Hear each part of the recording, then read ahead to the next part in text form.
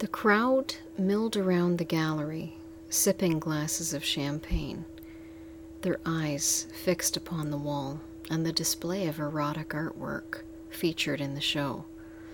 They gave appreciative smiles and murmurs as they passed by each piece, but there was a slight look of confusion on all of their faces. The pictures were expressionist in style, a mixture of colors, shapes, textures. There was no set form in them, but only suggested in the composition of the whole. Without form nor detail, the pictures were causing quite a stir. People found them erotic and very sensual. Men walked awkwardly, trying to avoid revealing their erections, and women fanned themselves as though the room were sweltering at 70 degrees. After the third or fourth champagne was consumed, people began to change slightly, imperceptibly at first. The crowds began to congregate at pictures, as though revering a masterpiece. In fact, it was the proximity to the other bodies that subconsciously drew them together. They crowded in examining the pictures and pressed themselves tastefully close together. As flesh began to rub flesh, the mood got even more suggestive. Men ceased caring if others noticed there was swelling in their pants. On the contrary, they began to almost encourage the glances, with bold stances displaying their hard cocks. They were not overt about it. That would have been garish. They simply stood talking in slightly louder voices with their jackets opened. The women began to subconsciously allow contact as strangers, men and women, would press behind or in front, looking at the artwork, and their bodies would rub deliciously. The crowd liked the artwork, even though there was something haunting about it, an image that was not quite in focus, something that was known but perhaps forgotten. But that something was driving them to a state of controlled frenzy. Two people noticed this. The artist, Jean-Paul Pascal, stood watching the crowd with his own sense of excitement. He could feel their hungers growing within them and reveled in the fact that his work was causing it. His art was very personal to him, as though an extension of himself, and all these people were getting horny looking at it, looking at pieces of him placed on the wall for display. He smiled and sipped the champagne, watching them, not wanting to miss a moment or nuance of the frenzy. The other watching was Claire Dillon. She was assigned to this story by the magazine and had tried to get out of it. She disliked expressionist art and the snobs that attended these gallery shows.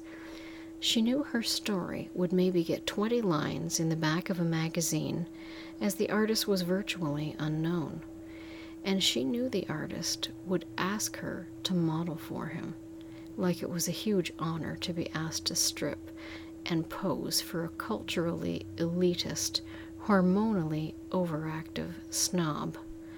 They always told her how beautiful she was, that her body was perfect, her face like an angel of temptation. She had accepted the first offer when she had just started at the magazine, feeling flattered a great artist would want her to model.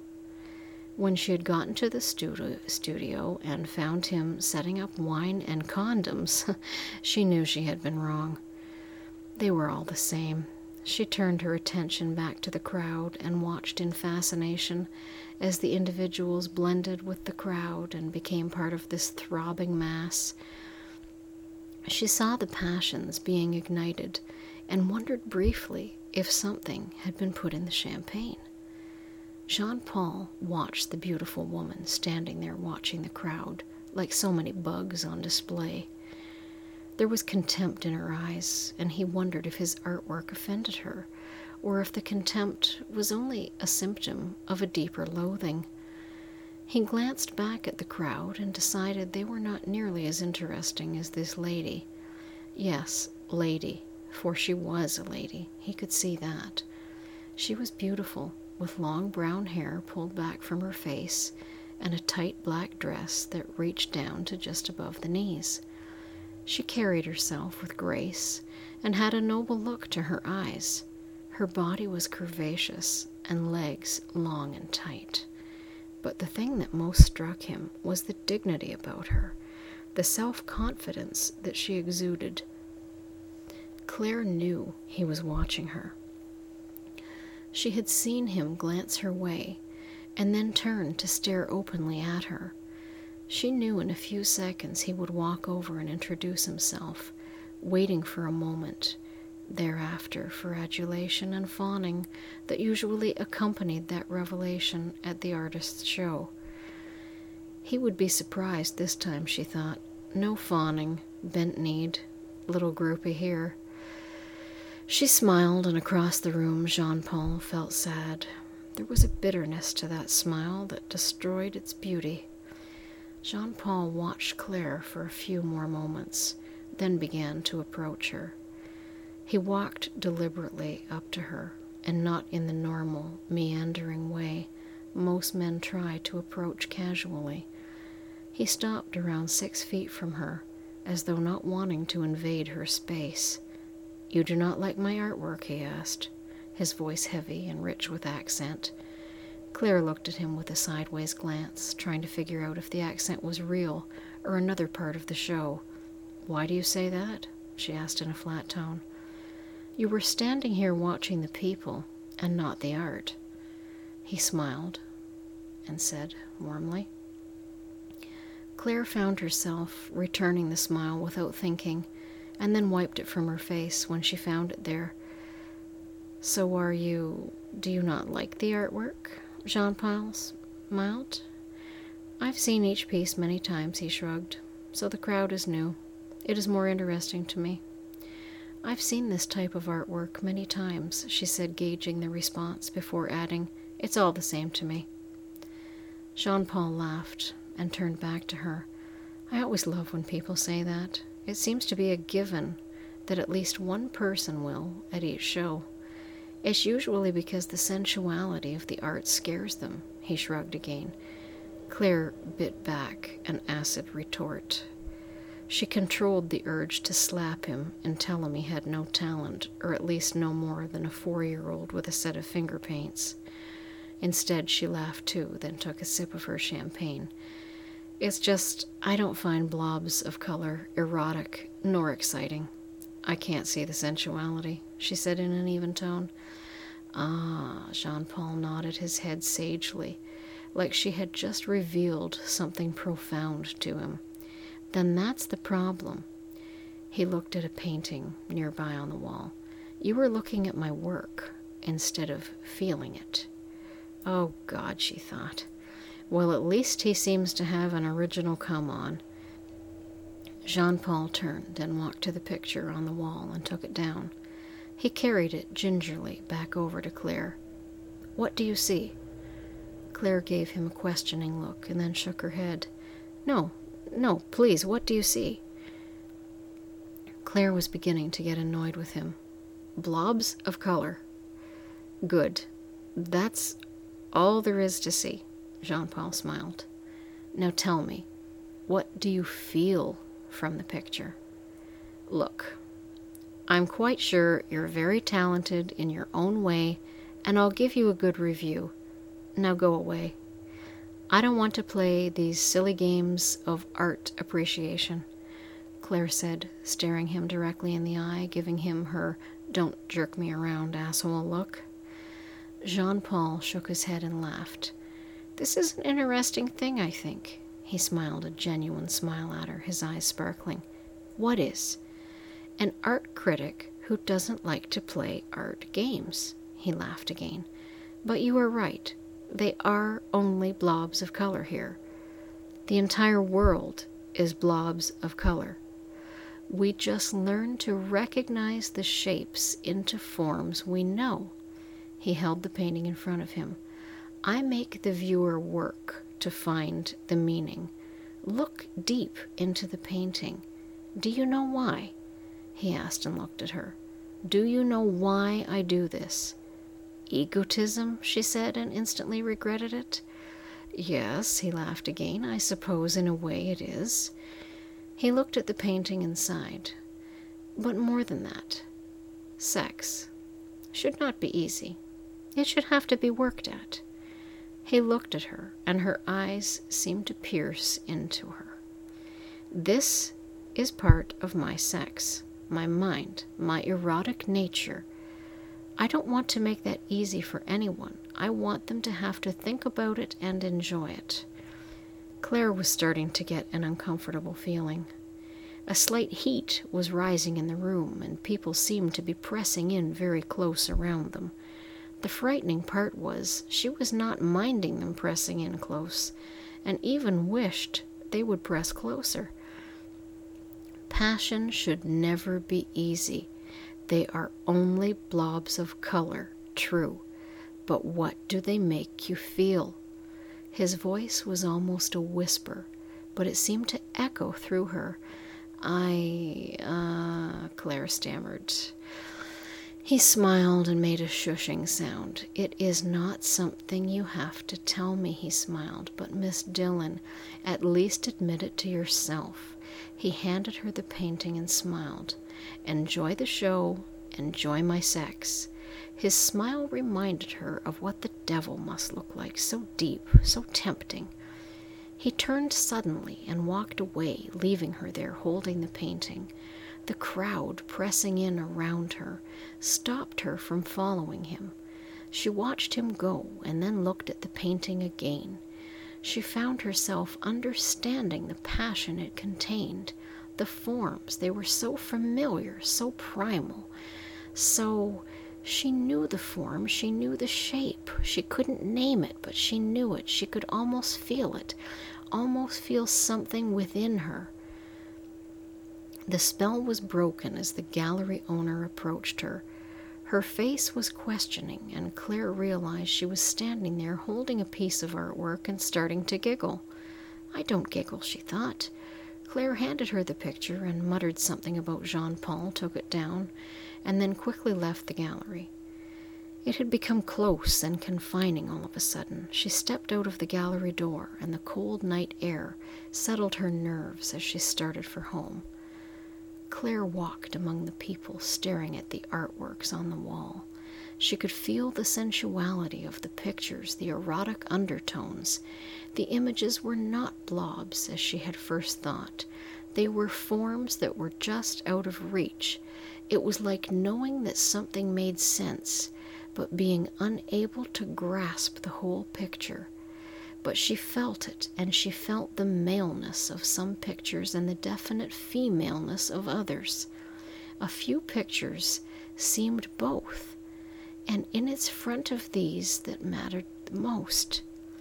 The room was hot, and the throng of bodies together made it hotter. A woman near Claire took off a shawl that had been draped over her shoulders and let it fall to the floor, instantly forgotten. A man nearby took off his jacket and let it too fall. Claire smiled a deep, hearty smile and pressed further into the crowd. She felt a hand on her shoulder, and the sensation thrilled her with tiny electric shocks up her spine. A cute blonde to her right slipped the shoulder straps off of her dress, and letting it fall, revealing her pert breasts and tight body. Claire gasped at first, and then began to be excited as she noticed other women letting their dresses slide from their shoulders. Men began to tear at their shirts and send buttons flying as they tore them from their backs. Claire began to feel a heated rush to her pussy. She didn't want to quell, so she too let her tiny black dress slide down. She yanked off her panties, thrilled to be the first woman fully nude. A hand began to caress her ass, and she bent forward slightly to allow it to roam more freely. Her face was pushed momentarily into the ample bosom of a woman with red hair, as the woman lost her footing, taking off her panties. The nipples had pressed against her lips for a second, and Claire licked her lips in remembrance.